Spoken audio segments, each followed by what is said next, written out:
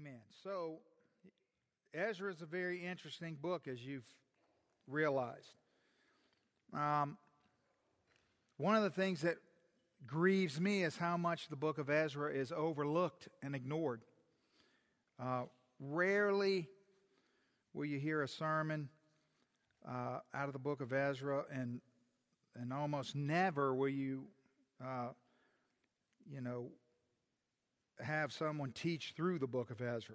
I don't really understand why it's such an amazing and practical gift, but it is unique, and it does, it does take, like anything else, it takes a little bit of time and effort and prayer. And one of the interesting things is that you've been studying the book of Ezra, and you haven't even encountered the name Ezra.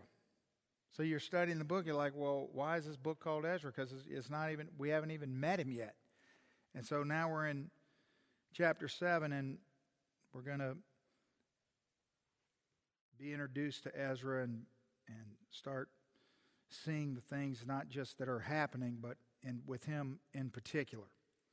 I want you to think about how, we live in a day and age where everyone is consumed with celebrity, and we're always clamoring to we're what are they doing, and pictures of them doing this or that, and there's whole giant industries around people just wanting to know about the lives of celebrities, and they're always on some kind of talk show or some being interviewed by somebody, and oftentimes they'll be asked a question like, well, what do you attribute your success? Whether you're, a movie star or you're a sports star or whatever the case may be.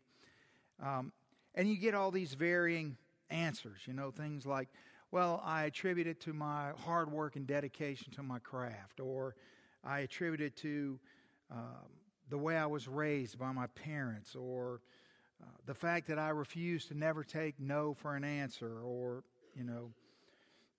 a lot of times you hear people say things like, it's due to my unyielding belief in myself. That's just kind of a scary one. And things of that nature. Now, if we were to interview Ezra and we asked him, now here's a person not only that has a book of the Bible named after him, but here's a person that God used mightily to do something extraordinary that links together two giant chunks of redemptive history. I mean, Ezra is a big deal in the story of God, and yet most people don't even know anything about him. And if we were to interview Ezra, and we said, Ezra, to what do you attribute your success to? He would have said, no doubt, he would have said that it's due to the good hand of the Lord that's upon me. And the reason we know that is because in this chapter and the following chapter, 7 times he says that over and over and over and over. It's clearly what he wants us to know about the reason behind the things that God's allowed him to be a part of. And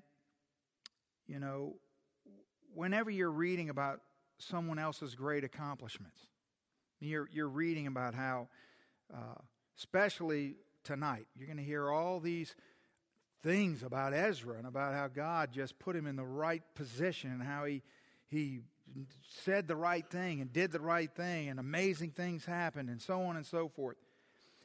Isn't it true that we have this uncanny, almost universal uncanny ability as people to attribute their success, no matter what, whether we're watching somebody on television talking about it or we're reading it in the Bible, we have this uncanny ability to attribute their success to something that we don't possess. Have you ever thought about how we do that?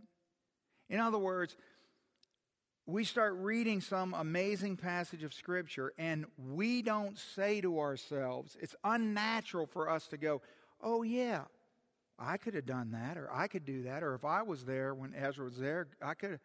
We don't do that. It's much more comfortable for us to just elevate someone like Ezra, put him up on a pedestal, make him different than us in some significant way. And what it does, it lets us off the hook, doesn't it? That's why we do that. It lets us read about someone else great doing some other great thing, but because of something that we don't possess or some opportunity that we never had or some whatever the case is, then we can read about it and be happy for him, but at the same time be safe and fine with where we are and what we're doing. And I think we all do that, all of us. And the Bible's constantly fighting against that. Going out of its way, God's always going out of his way to try to get us to see ourselves in the pages, in the stories, in the moments that he's recounting in Scripture. So this is what Ezra chapter 7 is going to do. It's going to ask primarily the one question that no one wants to hear. It's not a bad question, but nobody wants to hear this.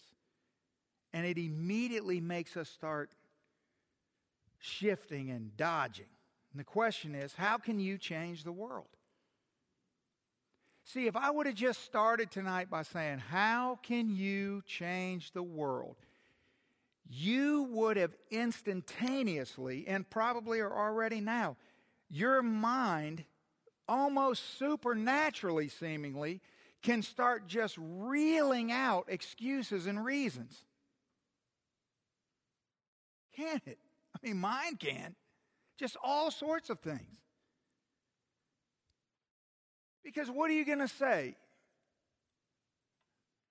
Well, I can change the world, because the very next thing that's going to happen in your mind is you're going to think, well, then why haven't you? Right? Isn't that what's going to happen? Well, yeah.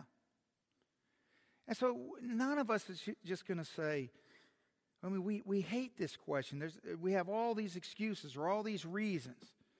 But what Ezra is going to do is answer the question by shattering every excuse. And this is not unique to Ezra, because this happens all over the Scripture. It happened in the text we looked at last Sunday. It'll happen in the text we look at this Sunday.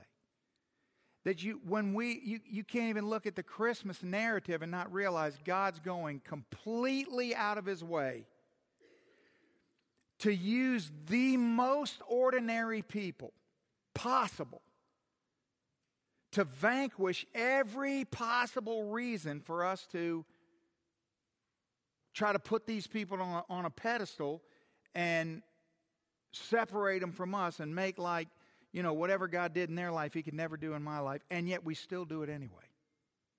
It's really an interesting thing to think about. So, let's look at Ezra the man first. So you see in these first opening verses, you got this lineage. And by the way, if any of you is pregnant, expecting, or thinking about having more children, these are some biblical boys' names that are still on the table that nobody's used. So if you want Uzi, it's available. If you want Buki, Buki's there. And everyone would just think, is that a nickname? And you go, no, that's biblical. Ezra chapter 7, what are you talking about? In the priestly line of Aaron, right? And we would all enjoy little Buki. Buki wouldn't enjoy little Buki when he grew up, but little Buki, we'd enjoy that for a while. So I just got cracked up thinking about, somebody coming in the nursery. Zadok, your parents are here, What? Anyway, so clearly this whole the point of these opening verses is driving towards Ezra is a priest in the priestly line that tracks all the way back to Aaron, Moses' brother, right? So that's important. Why? To make us, what we do is we think, well, see, look how special Ezra is. That has nothing to do with it. It's all about the bigger picture. It's not about Ezra. So it's because Ezra is a kind of new Moses. That's why. That's why the Bible wants us to know that he connects back to Aaron. Because if you think about it, just as Moses led the Exodus out of Egypt, Ezra leads the Exodus out of Babylon. Now, there's 100 more similarities between the two, but I don't have time to go through them all. But Ezra, what we need to know, is a priest descending from the line of Aaron. Not to make Ezra seem special or out of reach for us or extraordinary in some way, just to connect the dots to the narrative of Scripture so that we can see that the God who never changes and whose character is always thoroughly complete and consistent is up to things, and what he's done in the past is pointing to what he's doing now, and what he's doing now is pointing to what he's going to do in the future. All those things work together. So we have this list of his relatives, and it just made me start thinking to myself, like, so what if we put my name in there? What if we put your name in there? You know, this is Tony, son of, and son of, son of, son of, son of, which I don't even know after 2 generations, you know, because it's just not important to me. But some of you could go back this far because you're into all that, and you know, swab your mouth and draw out the trees and have all that stuff, and, you know, yeah. And so that's great. And you could write all this out. But here's the bigger question. Like when you look at that or when you think about that, you know, maybe a lot of times you fear your future because your parents failed. Maybe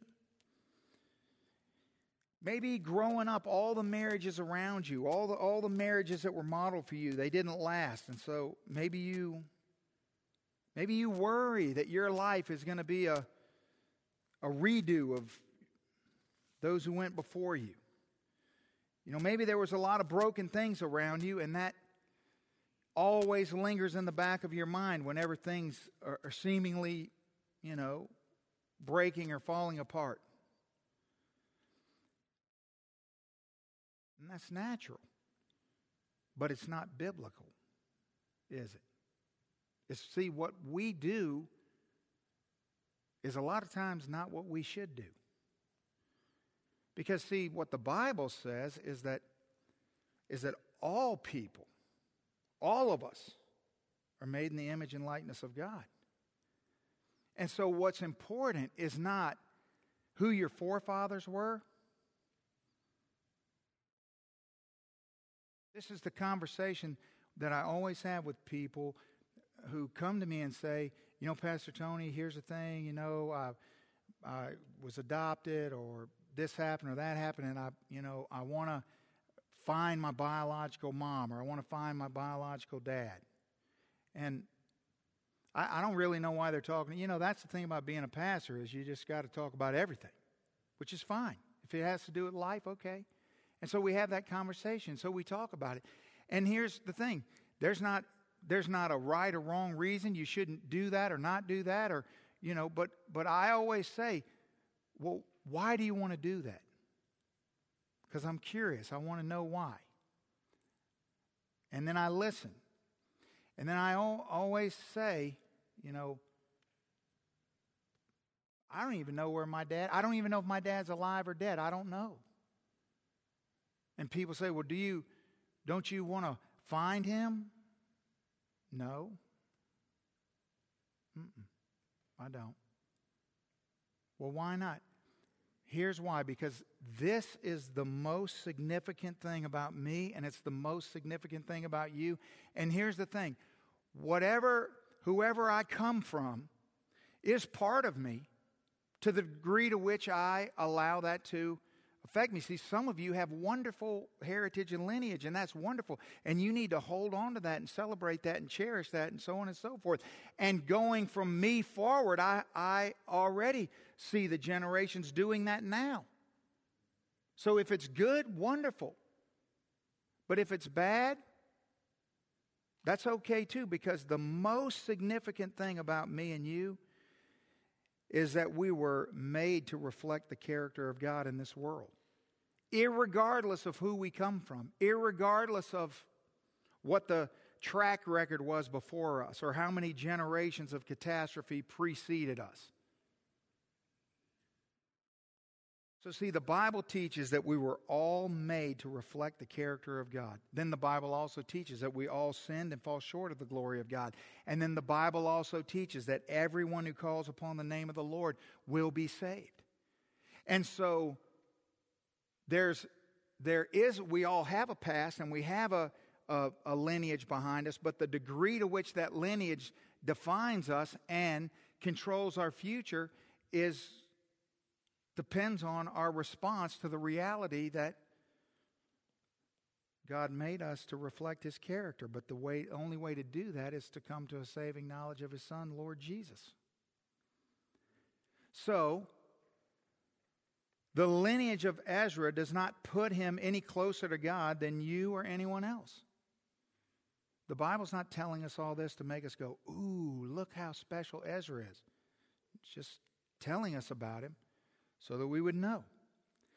See, the beautiful thing about God is God's not an elitist. He's not a racist. He's not a pragmatist. All of that just means that God doesn't choose the most qualified people. He doesn't use the most well-behaved people. He doesn't use the people that everyone else thinks He ought to use. He doesn't do any of those things. He doesn't operate in the way that worldly things operate. He uses the foolish things of the world to confound the wise. That's how He operates.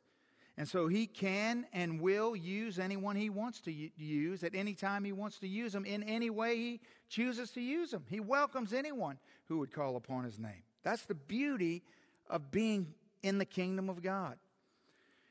All right, so let's look at the return of Ezra, verse 6. So Ezra went up from Babylon. So he's in Babylon. He was a scribe skilled in the law of Moses that the Lord, the God of Israel, had given. And the king granted him all that he asked, for the hand of the Lord was upon him. There you go. That's the first of 7 times.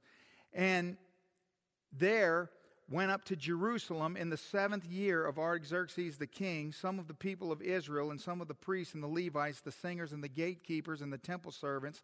And Ezra came to Jerusalem in the 5th month, which was in the 7th year of the king. So now we're in the 3rd king since we started in Ezra. Okay, we started with Cyrus and now we're all the way to Artaxerxes. And so a lot of time has passed. In fact, just shy of 60 years has passed since what Pastor Matt preached last Wednesday to this Wednesday. So these chapters have big spans of chunks of time in between them, which is just for your knowledge. It doesn't really change much about studying what it says. But I want you to notice how the first thing that we see is that he was a scribe, skilled in the law of Moses. What does that mean, skilled? Because it's important to understand that. Did we already look at this principle? Regardless of your lineage and your heritage, you're no further or closer to your purpose in Christ than anyone else. You're the same distance. Every child born has the same opportunity. Now, we don't see that, do we? We look at a child born and we use all of these human metrics and we determine that this child has more of a chance and this child has less of a chance. And is that true? Is that true? See, again, another illustration. If you sit down and start talking to me and about a devastating situation where your child, for example, went totally off the rails, completely AWOL, and is in all sorts of trouble and doing all sorts of things that dishonor God and has separated themselves from the family, or maybe they're incarcerated, or maybe they're whatever. And, it's just absolutely devastating and breaking your heart. And it's the end of the world, and it is unbelievably painful. And so we talk about that, and we cry together, and we pray together. And at the end of that conversation, I'm going to say, but listen, I need you to remember one thing. Your pastor is just like your son. But don't give up hope. You see, it's ridiculous for us to say, sure, if you would have looked at me at 7, 8, 9, 10, 11, 12, 15, 16, 17, you'd have said, I got voted in high school most likely to be incarcerated. Wade actually was, but, I was voted that. You see what I'm saying? But here's the thing. You look at me, you would think, he has no chance. Yeah, in a human perspective. So we have to be careful of the lens that we're using to look at things. Got to be careful. So he's skilled in the law of Moses. What does it mean to be skilled? Here's what it means. Not only to know what the Bible says, but to understand what it means. I don't have time because we'd be 3 hours if I go off the rails on this. But trust me when I tell you, the world is filled with people that know all kinds of information about what the Bible says. And I'm sure that when I get to heaven, they won't be there. When you study the Bible, don't study the Bible to know what it says. Study the Bible to know what it means. There is a huge difference between those two things. And again, I don't have time to go on this tangent, but just all of you that have little kids, all of you that have children over there in that Awana program right now, they can memorize 17,000 verses, but it isn't going to mean a thing if they don't know what they mean. Every time you learn a verse, you got to say, what does that mean? What does it mean? All right. Got to move. So that's what skilled means. Skilled is more than just knowledge. All right, so any skill has two factors. The first factor is God's given giftedness. So depending on, in order to be ultra skilled at something, well, there's got to be some giftedness, right? I could work, no matter how hard I work, I can't be a racehorse jockey. It's never going to happen. Unless they start racing Clydesdales. Then possibly I could do that. So, I always tell my son, Cameron, I always say, there's been tons of people, where he's into basketball right now because it's basketball season. He's just into whatever the season is. So he's into basketball because it's basketball season. And I always say, he says, well, Dad, who do you think was the greatest basketball player? I go, what do you mean think? Everyone knows it's Michael Jordan. What are we talking about here? And then I tell him, but you know what? There's been, who knows, there's probably been thousands and thousands of people born more gifted than Michael Jordan. But they maybe never played basketball. But they'd have been better than him. He's just the most gifted one that ever applied himself to it. Got it? So the first thing that applies to a skill is giftedness, but then the second thing is diligent effort. Those two things come together, and then that's what... So you can be the most diligent person in the world, but if you don't have giftedness, well then, you can get proficient at something, but you're never going to be amazing at something without giftedness. But you can be really gifted and really stink because you don't work at it. And we all know of examples of that too, right?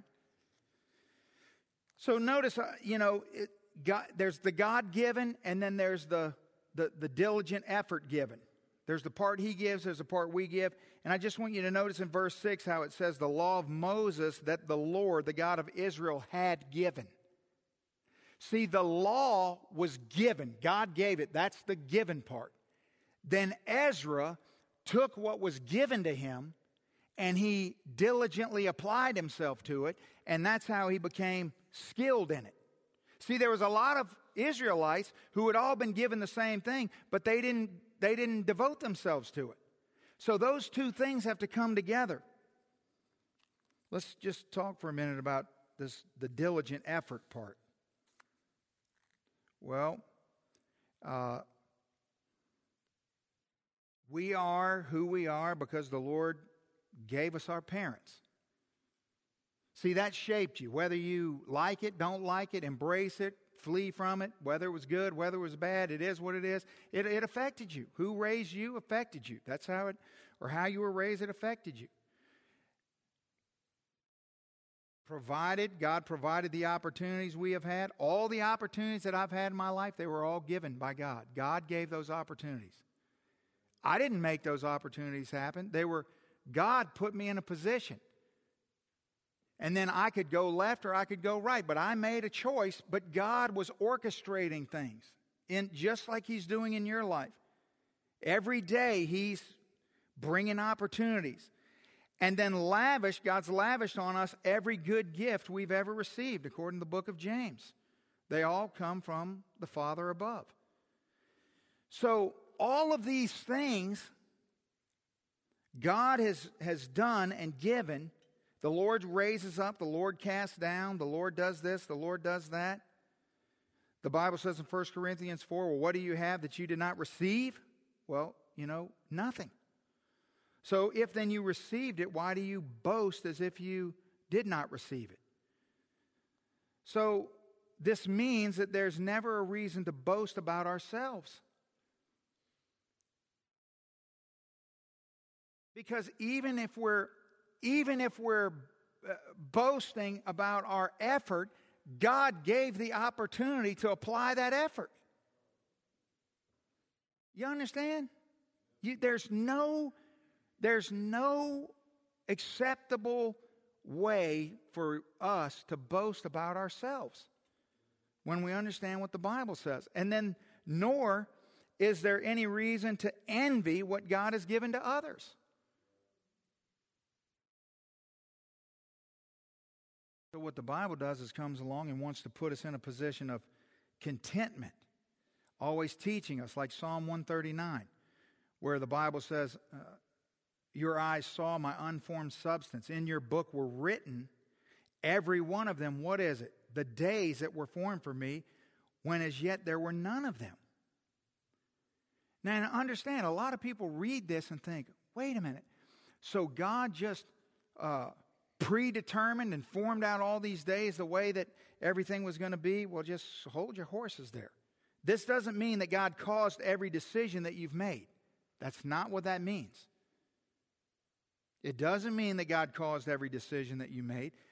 It means that you've never made a decision that surprised God or limited His ability to leverage it for your good. That's what it means.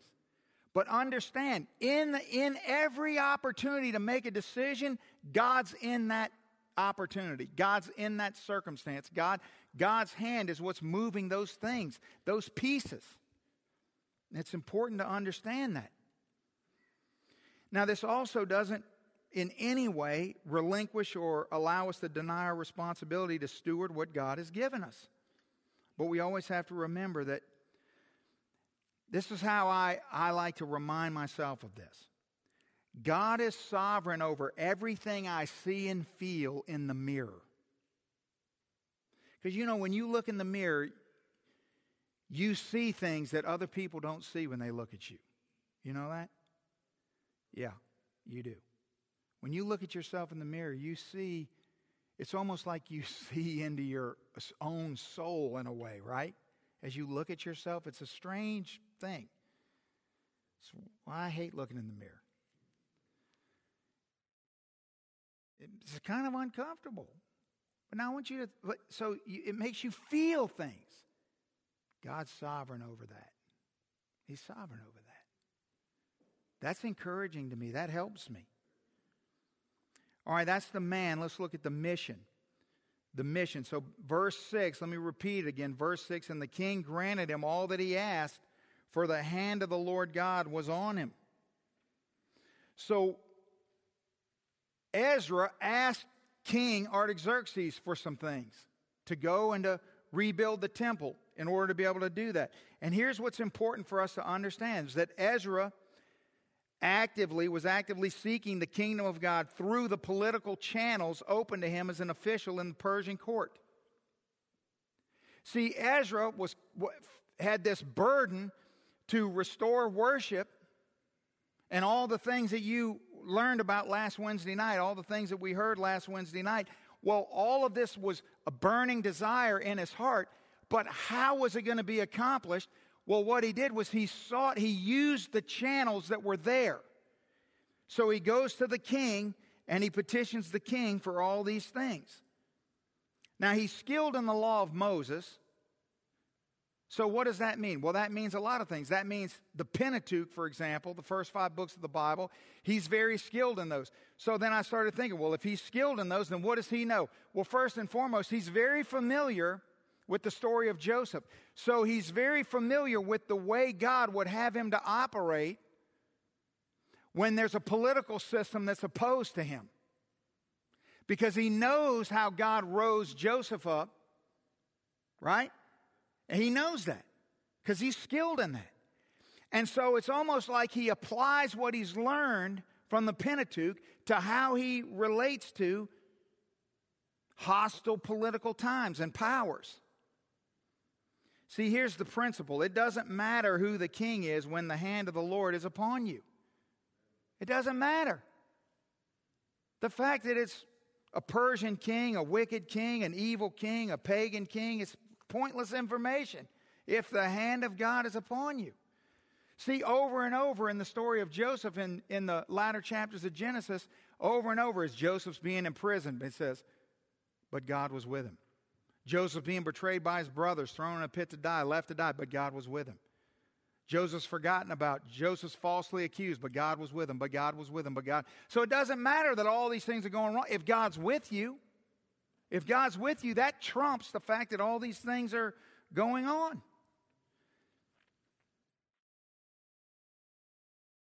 So Ezra knew the hand of the Lord was upon him. Now, Ezra is a holy priest in an unholy kingdom. I mean, everything about Ezra was the opposite of the environment in which he found himself in. And you would almost think that a person like Ezra, committed to being a priest as God had called him to be, and being a good and faithful, skilled priest, that he wouldn't even go near the palace or go near any of the Persian things or any of that because it would defile him. So suppose, just hypothetically, just imagine that you wake up tomorrow with a burning desire in your soul to see all the peoples of the earth worship the God of the Bible. That you have this brokenness about all the dark places where God's not worshiped. You're just devastated about the places in your work where God's not worshiped and the people in your neighborhood, but even beyond that, the country in which you live in and other countries. I mean, you are just broken over that. But you live in this country where everything seems to be going in the opposite direction. So what do you do? What do you do? What do you do? What's the most effective way to change the world around you? And just think of what most Christians do, and that's the top 10 list of what you shouldn't do. Should you start a revolution? I know you should get on Facebook. That's what you should do. And start ranting. That's a super great evangelical tool. Everyone's going to want to be like you then because, mean and nasty and hateful always draws me close.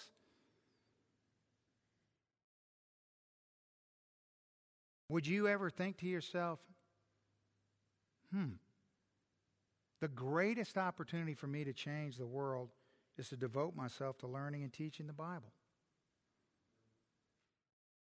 There's not even anything close to that. There's second is infinitely below it. The absolute best way to pursue God's agenda on earth is by making disciples. It wasn't the time of Ezra. It always has been, and it always will be. The Great Commission wasn't some new thing that God dreamed up for the new covenant. It's something He's always been doing. You want to see God's kingdom come, then stop pouring all your hopes and your dreams into political reform. This is always good for at least a couple emails. I can burrow up under somebody's last nerve for sure. Huh? Come on. Yeah,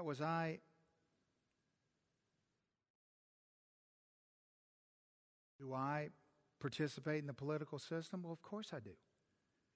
Do I care? Of course I do. Am I knowledgeable about what's going on? Of course I am.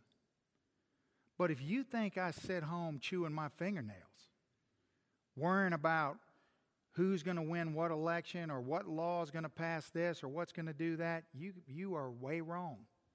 You are way wrong. Way wrong. Because I know what the Bible says. Victory will not come ever by the right candidate or strategy. Ever. Ever. The Bible says in Psalm 119, 118, you spurn all who go astray from your statutes, for their cunning is in vain. See, that's the thing.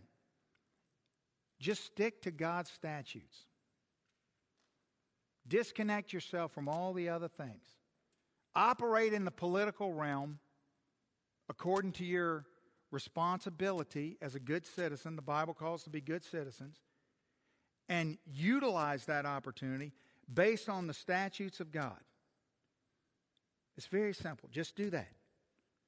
Because any other strategy or cunning or idea or, all the things that, sitting there all day, getting all worked up, watching it, listening to, and if this happens, that happens, and we can do this, and they can do that, and we can do... It's a bunch of cunning. It's all in vain. It's nonsense.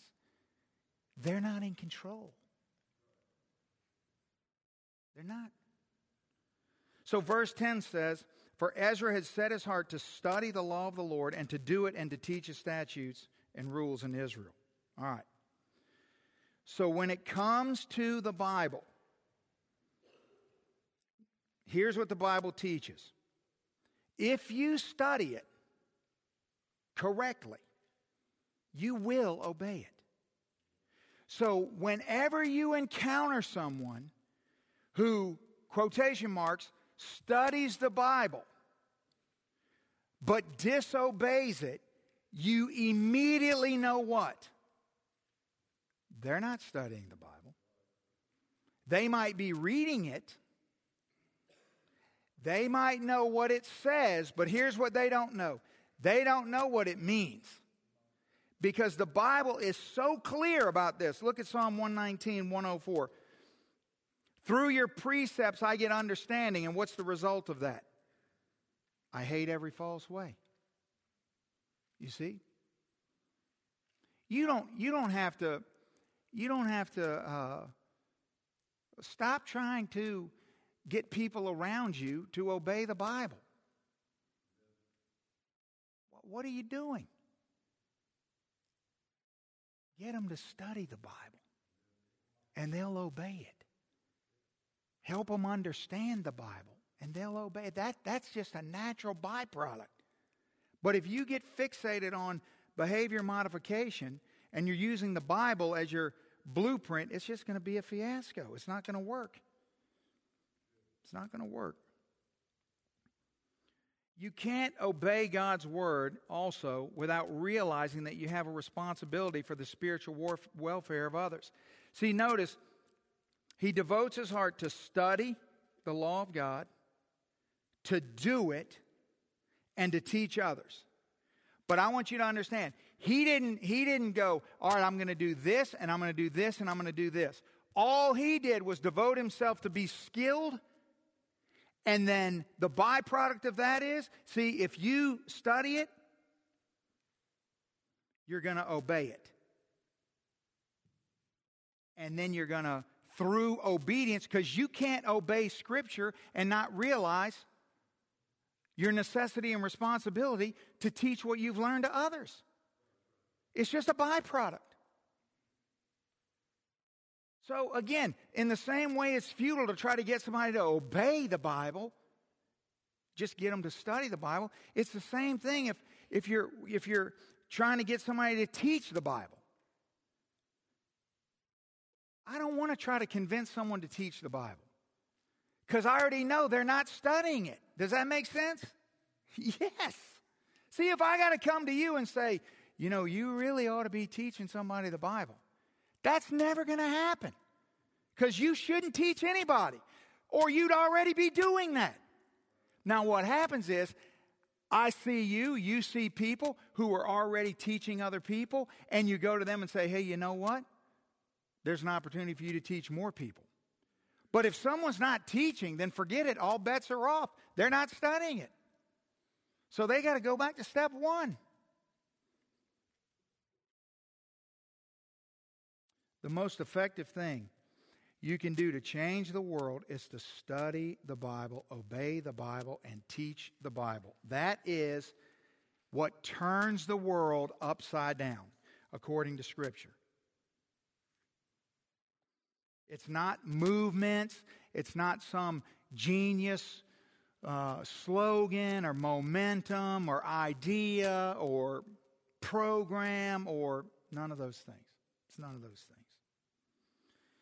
Yeah, you can draw a crowd or you can get people's attention or you can get recognition a lot of different ways with a lot of different things, but it's all just going to be fleeting and it's not going to lead to permanent, lasting change. There's no greater thing. There is no greater thing. Ezra literally turned the world upside down. He changed the world around him. By studying the Word of God, obeying the Word of God, teaching the Word of God.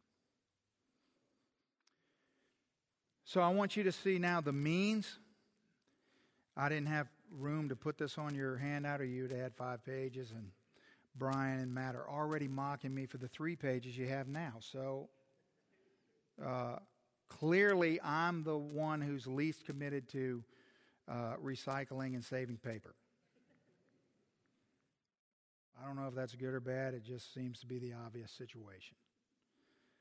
Let me just read this to you in the verses. You can read these when you get home. In 11 and following, here's what the Bible says. The Bible says, okay, this is a copy of the letter that King Artaxerxes gave to Ezra. So Ezra, remember, we already know, went to the king, because that's the political structure in which he finds himself in, and he knows that God's sovereign over that. So he goes to the king and he makes a request to the king. So he's been called to do something. He makes a request to the king. We don't know what that request is. All we know is the king granted it. Now we're about to find out what the request is, and this is amazing. So here's a copy of the letter. Artaxerxes, king of kings, you know, this guy's pretty big on himself. To Ezra the priest, the scribe of the law of the God of heaven, peace. And now I make a decree that every one of the people of Israel, for their priests or Levites in my kingdom, who freely offers to the God of Jerusalem, may go with you. For you are sent by the king and his 7 counselors to make inquiries about Judah and Jerusalem according to the law of your God, which is in your hand. And also to carry the silver and the gold that the king and his counselors have freely offered to the God of Israel, whose dwelling is in Jerusalem. And all the silver and gold that you shall find in the whole province of Babylonia, and with the free will offerings of the people and of the priests, vowed willingly for the house of their God that is in Jerusalem. With this money then you shall, with all diligence, buy bulls, rams, lambs, with the grain offerings and with the drink offerings, and you shall offer them on the altar of the house of the God of Jerusalem, wherever seems good to you and to your brothers to do so. With the rest of the silver and the gold you may do according to the will of your God. The vessels that have been given for you for the service of the house of God you shall deliver to the God of Jerusalem. I mean, this is just crazy. This is, when I was studying, this is what I thought of. This is when Lisa says to my 10-year-old daughter, honey, why don't you write your Christmas list with no parameters? Who does that to a 10-year-old? So then I come downstairs and she's like, look, Dad, it's my Christmas list. I'm like, are you insane? Like, you got to prioritize this or something. You know what I mean? Like, there's got to be some, well, that's what here's all the money you need. Buy all you need. Do whatever you want with what's left over. Go wherever you want. Take whoever you want. Build whatever you want. He says, and I, Artaxerxes the king, make a decree to all that, listen to this, treasurers in the province beyond the river, where Jerusalem is, wherever Ezra the priest, the scribe of the law of God of heaven, whatever he requires of you, let it be done with all diligence, up to 100 talents of silver, 100 cores of wheat, 100 baths of wine. That's a lot of wine. 100 baths of oil, and salt without prescribing how much. Unlimited salt, which was quite a valuable commodity in this time. So basically he said, look, up to the net worth of Elon Musk, give it to him. Wherever is decreed by the God of heaven, let it be done in full for the house of the God of heaven, lest his wrath be against the realm of the king and his sons. So now you see, he's got a little motivation in this. We also notify you that it shall not be lawful to impose tribute or custom or toll on any one of the priests or Levites or singers or doorkeepers or temple servants or any other servants of the house of the Lord. So they can't, in the provinces, make all these rules and try to control them or tax them or any of that. And he goes on, and you, Ezra, according to the wisdom of your God that is in your hand. So, these scrolls that he's skilled in, he's carrying these around. The king knows that. He says, you appoint magistrates and judges who may judge all the people in the province beyond the river, all such as know the law of your God, and those who do not know them you shall teach. Whoever will not obey the law of your God and the law of the king, let judgment be strictly executed on him, whether for death or for banishment or for confiscation of his goods or for imprisonment. That's what you call in the original language a blank check. That's what that is. That's crazy. So when we read this, we have a tendency to go, and believe me, there's a lot of liberal scholars out there and who write books and then sell them as Christian books at christianbook.com or Amazon or whatever, and then unsuspecting people buy them and read them, that teach that Artaxerxes was actually a good king. He was a godly king. And it's proven by look at what he did. What? See, our tendency can be to look at the book of Ezra and to get the impression that Artaxerxes was good, even a godly king. And a lot of people just ride right along that path, right off the cliff. And I read all of that because I want to give you 3 distinct warnings before we close tonight that are very important for you to understand and consider as you put all of this together in application to your life. Okay? And the first one is with regards to that principle that we need to beware about being quick to give man credit and God blame. We live in a world that is so ate up with this. And oftentimes, we do it without even thinking. And so what we do is, when something bad is happening, something uncomfortable is happening, something is going wrong, we're quick to, as believers even, acknowledge that God is actively doing something because I'm hurting, because I'm suffering, because I'm uncomfortable, because this is going on, and God's trying to get my attention about something, which is, none of what I'm saying is untrue. But the problem is, what about all the days that things are going fine? Do you ever acknowledge Him in that? See, we have this bad tendency in the church today to remember God in pain and to forget God in the everyday, normal flow of life. That's a terrible mistake. Be careful. Now, I thought about Artaxerxes. Now, I know a lot about Artaxerxes because, remember last year I preached through the book of Ezra. I've preached through Nehemiah multiple times. It's one of my favorite books in the Bible. I know a lot about this king. And I started thinking about all the things that I've learned about this king. And I remembered back in Nehemiah chapter 2, when Nehemiah, who's the cupbearer. Now understand, just think about this. He's the cupbearer for this same king that we're talking about, right? He's the cupbearer for this king. Just let that hang on you for a second. What does that mean? That means that Nehemiah's job is to taste stuff and drink stuff and not die so the king knows it's not poison so that he can taste it and eat it, right?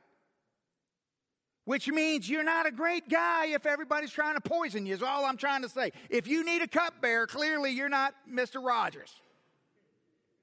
Can we get just, right? All right. So then Nehemiah has a burden because he finds out about the condition of the walls of Jerusalem. And so he's carrying this burden and he's praying about this and it's weighing on him. And he's in the presence of God as of the king, Artaxerxes. And Artaxerxes says to him in this pivotal moment, remember, now don't forget Esther and all this either. But in that pivotal moment, the king looks at Nehemiah and he says, "Why is your face sad? And you're not sick?" Because he can't be in the presence of the king and be sick.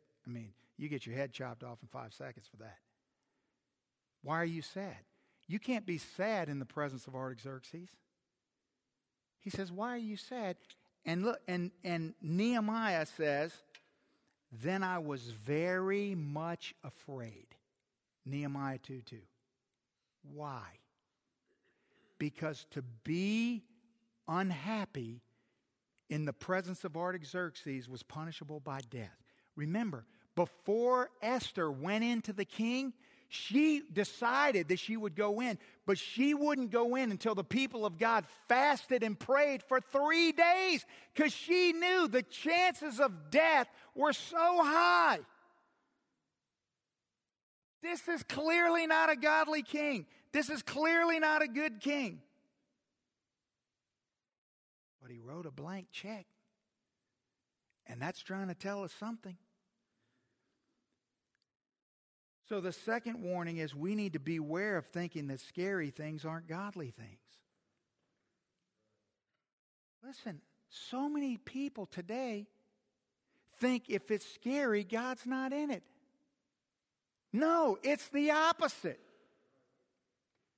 If it's not scary, then God probably isn't in it. But you see, we're so afraid. We're afraid of everything. There's never been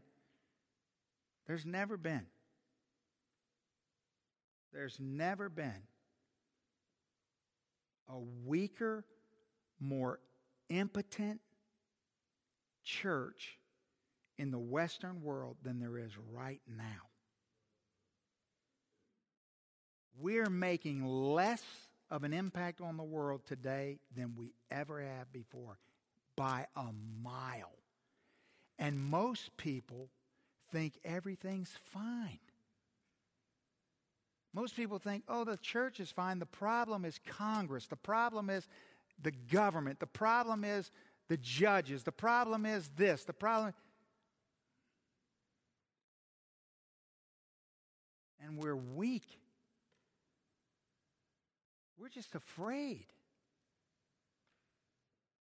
I'm just saying, if you want God to use you, then you're going to have to be willing to run into scary things.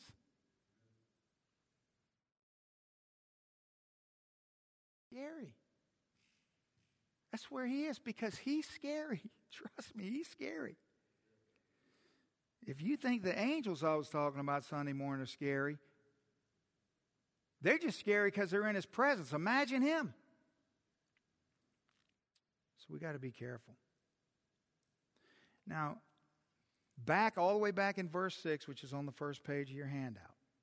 I'll read this to you. It's there. You might want to underline it or circle it or commit it to memory or something. But I told you, it says, and the king granted him all that he asked. That's a remarkable statement. So I read this list of this insane blank check.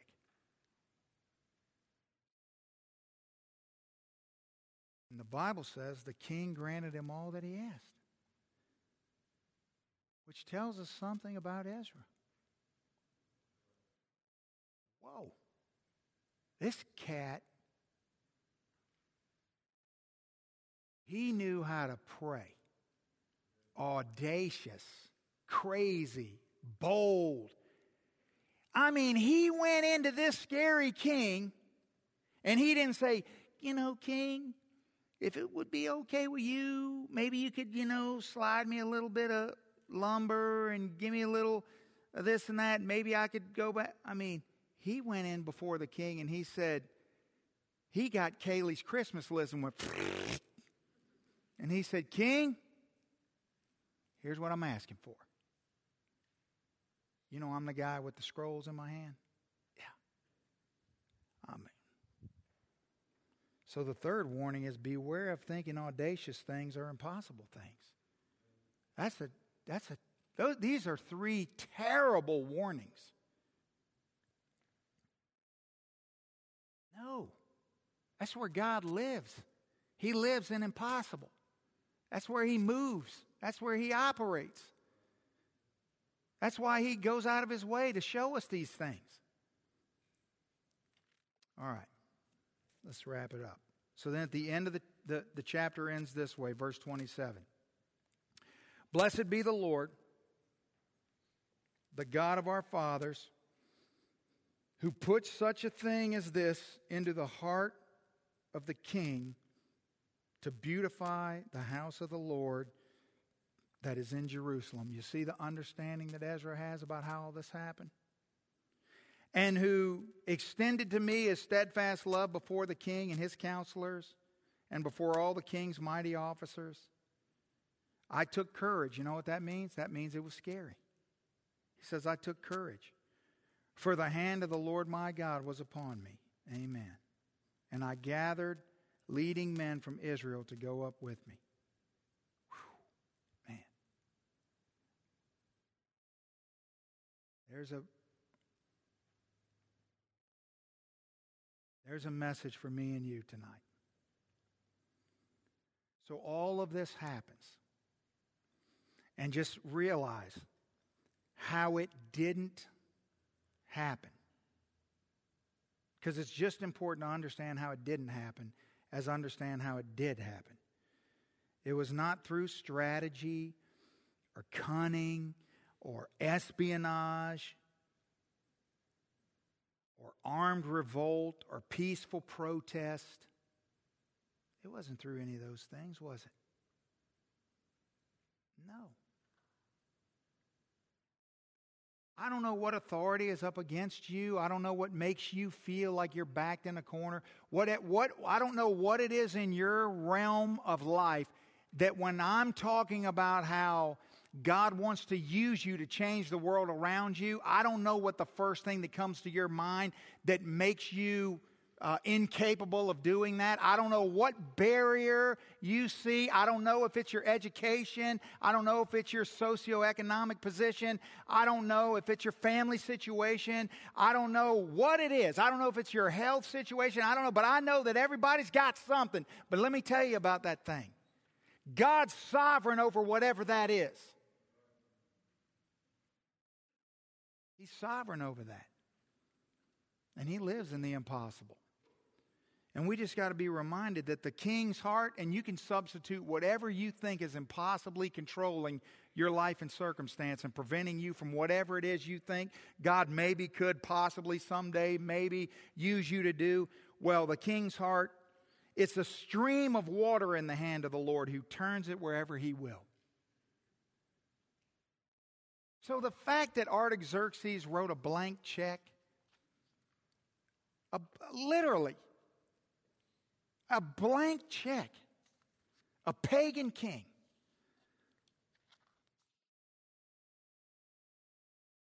to a Jewish priest. It's nothing for God. But it ought to mean everything for me and you. Something's bad wrong if we can't hear this tonight and not be encouraged. Because no matter who you are, where you are, what you've done, where you come from, whatever the case may be, the greatest thing you can do is commit yourself to studying God's Word. And the way you know if you're studying it correctly is because your life is becoming increasingly obedient to the Bible. And if it's not, you need to be discipled in how to study the Bible. Because what you're doing is not working. And if you're walking in a growing obedience to God, then you're aware of the necessity to be teaching that to other people. Everybody, no matter who you are, everybody. That's the kingdom of God. And the great thing is that you can do that. Anybody can do that. He's an equal opportunity blesser. Let's pray. Father, thank you for you. Lord, thank you for being the God of Ezra. Thank you for these words we've looked at tonight. Thank you for the meaning